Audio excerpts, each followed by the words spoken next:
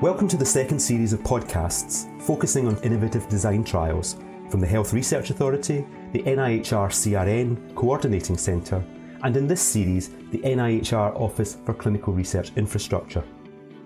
This time, we will be discussing some of the key learning points from the COVID-19 pandemic, and we will be building on the further questions around the management and delivery of complex, innovative design trials during the pandemic. My name is Alan Gaw, and it's a pleasure to have you with us. I'm joined today by Emma Lowe, who is the Acting Head of Research Policy for Clinical Research and Growth at the UK Department of Health and Social Care. Emma works within the Science, Research and Evidence Directorate at the department, leading on research policy for clinical research and growth. Her roles include supporting the implementation of the Life Sciences Industrial Strategy and areas of policy which contribute to making the UK the destination of choice for placement of clinical research. Emma has an MSc in People and Organisational Development, has held a variety of roles within the NHS and previously led the design and delivery of learning and workforce development programmes in the NIHR Clinical Research Network, including the NIHR's Good Clinical Practice programme. Emma, thank you very much for speaking with me today. Thanks, Alan. Great to be here. Now, from my introduction, it's clear you have a broad portfolio of work, but it is one particular aspect of that I would like to focus on, if I may, specifically your involvement in what has become known as innovative clinical trial design and delivery. The pandemic has posed many challenges across the board, but I wondered if I could begin by asking how it has impacted on the work of you and your colleagues in this area. Yeah, absolutely. So it's impacted hugely, as you can imagine. And in the broadest sense, in terms of innovation, particularly early on in the pandemic, it put a stop to quite a lot of the work that we were doing from a policy perspective, because everybody was understandably completely focused on dealing with the pandemic. And really, it was about kind of seeing how all of the things that we'd been trying to put in place to enable innovative trials kind of did in the midst of the pandemic and people trying to develop and deliver trials very quickly. And obviously, that's some of that we're going to talk about in our conversation today. But it's also been a time of huge interest in research. And I think that actually that's probably been the biggest change, that research is very much on kind of the front of people's agenda. It's been talked about by regular people on the streets and across the NHS and the wider health and care system in a way that it probably isn't normally. And people really understand, very acutely the connection between clinical research and clinical trials and things that will actually make a difference in their day-to-day lives. So the conversation's changed quite a lot, and I think people's expectations have gone up. So it's definitely been an interesting period to work through. And I guess where that leaves us from a policy perspective is there's huge enthusiasm to learn from the pandemic and the things that have gone really well. There have been some huge successes that people are really keen to make the most of and to see go forward. And so a lot of my work and the work of the people across the department and the Office for Life Sciences and all the organisations we work with has been about how do we learn from the pandemic and ensure that we're making things better as we go forward. You've alluded to changes, and I wonder if you could give us some examples of the kinds of changes that we have seen in the way that clinical trials have been designed and delivered during the pandemic, and perhaps even in the way that they are being regulated. Yeah, absolutely. I think the biggest change has been the impact of the urgent public health research process. So this was a process that the department and the Medical Research Council and the NIHR stood up along with our devolved administration colleagues in the very early stages of the pandemic to identify what was the research that we needed the most urgently to answer the questions that we really needed to address, and then to make sure that research got developed quickly, was set up quickly and delivered quickly so that we got the answers as fast as possible. And that has really focused people's minds. And so in part, it's the prioritisation that came with that was a very big change, because it really focused people on a very urgent issue that we were all facing.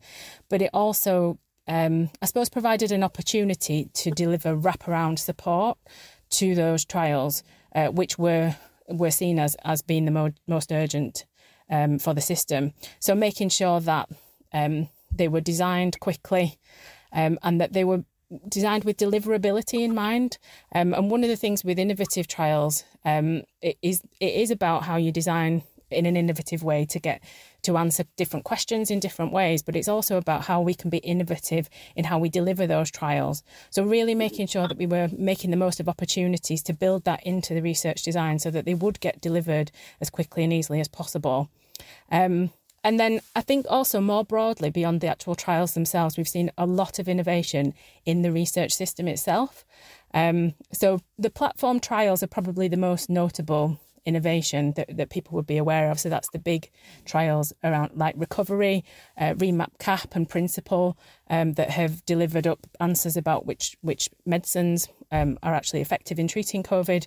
But also we've seen enormous speed in the process of achieving approvals, some of which has absolutely just been because people have worked all the hours under the sun and the moon to get things to happen quickly. But some of it has also been about innovation. And we've seen the impact of rolling reviews by the MHRA that have helped to get things approved more quickly and into practice more quickly. And also how we use our research infrastructure. So the Clinical Research Network, for example, have taken quite a different role than they would normally do in enabling the vaccine trials to happen and making sure that studies get staffed and they're set up in a different way and how we get patients into those trials.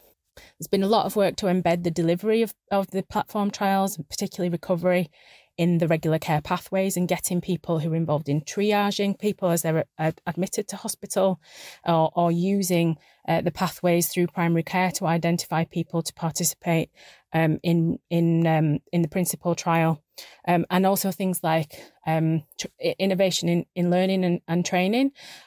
So developing associate PIs who can expand the capacity of clinical teams to take on research, more pragmatic GCP training with people being trained just to do the bit of their role in the research process rather than requiring everybody to do full GCP training, which obviously we've been talking about for a long time.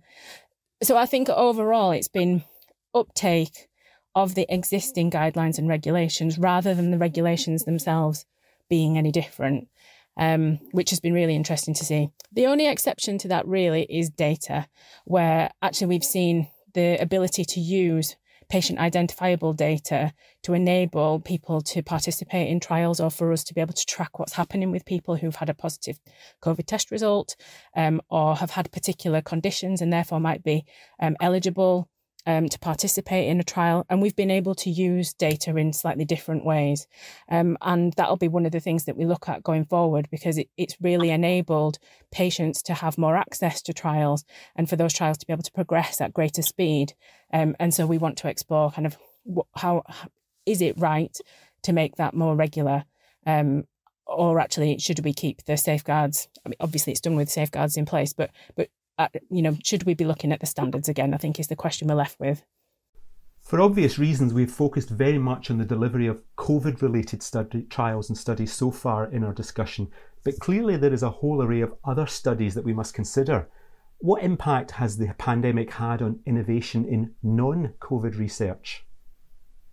Yeah, it's been a really interesting time, I think, because being able to use the innovations and the guidance and what's sometimes been perceived as regulatory flexibilities or are regulatory flexibilities, that's really enabled some non-COVID trials to stay open because they could change the way that they were delivered or they could change the setting in which they were taking place.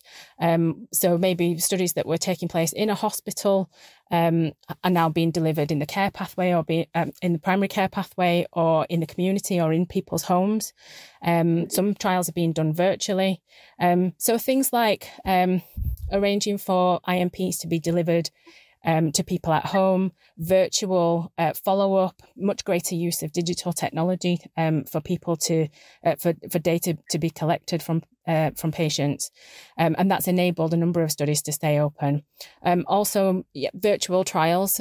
So there's a study that's happened through the Newcastle Patient Recruitment Centre, where they have it was a study that was set up to be delivered in a more traditional way, and they've moved to a virtual delivery model and been able to not only keep the study going or open the study in the first place, but they've really increased the rate of recruitment as well. So that's been incredibly successful, and so I suppose it kind of necessity has very much fostered use of innovations where it maybe wouldn't have. And I think there's something with these kind of innovative approaches where the pain barrier of not trying to be innovative is lower than the pain barrier of being innovative and having to rethink how you do things. So actually, I think we'll see a huge amount of innovation in non-COVID research that comes from this, as we have already, and I think that will continue to grow. Finally, what do you think are the lessons we've learned from delivering clinical trials during the pandemic? Lessons that we might take into the future to inform the design and delivery of studies? I think the main lesson is that actually we're very good at this, and we can take, we're building from a position of strength. I think, for us all to reflect on the fact that the recovery trial hasn't been possible in other places around the world, and the UK has been able to to deliver really actionable evidence at great speed for the benefit of patients everywhere around the world. I think everybody can, we can learn a lot from how we did that and the fact that we're building from strength. I think the other thing is to be inspired by the art of the possible.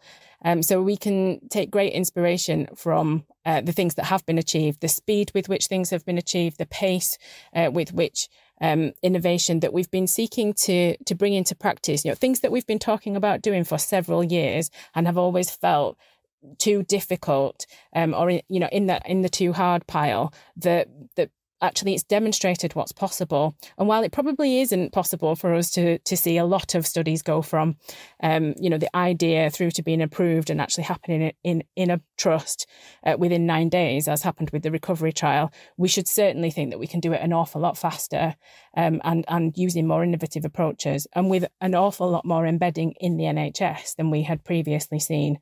I think the main lessons are really how do we build on those strengths and learn from what has worked in the pandemic, and how we really embed that into the way that we do research into the future. I think we can all agree that clinical research is unlikely to be the same again, and certainly during the pandemic, necessity has been the mother of invention and innovation. And as you've rightly pointed out, clinical research has really been put on the front pages like never before. Emma Lowe, thank you very much for sharing your thoughts with me today.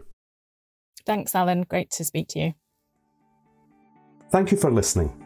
We would very much welcome your feedback on these podcasts, and I hope you will join us again next time.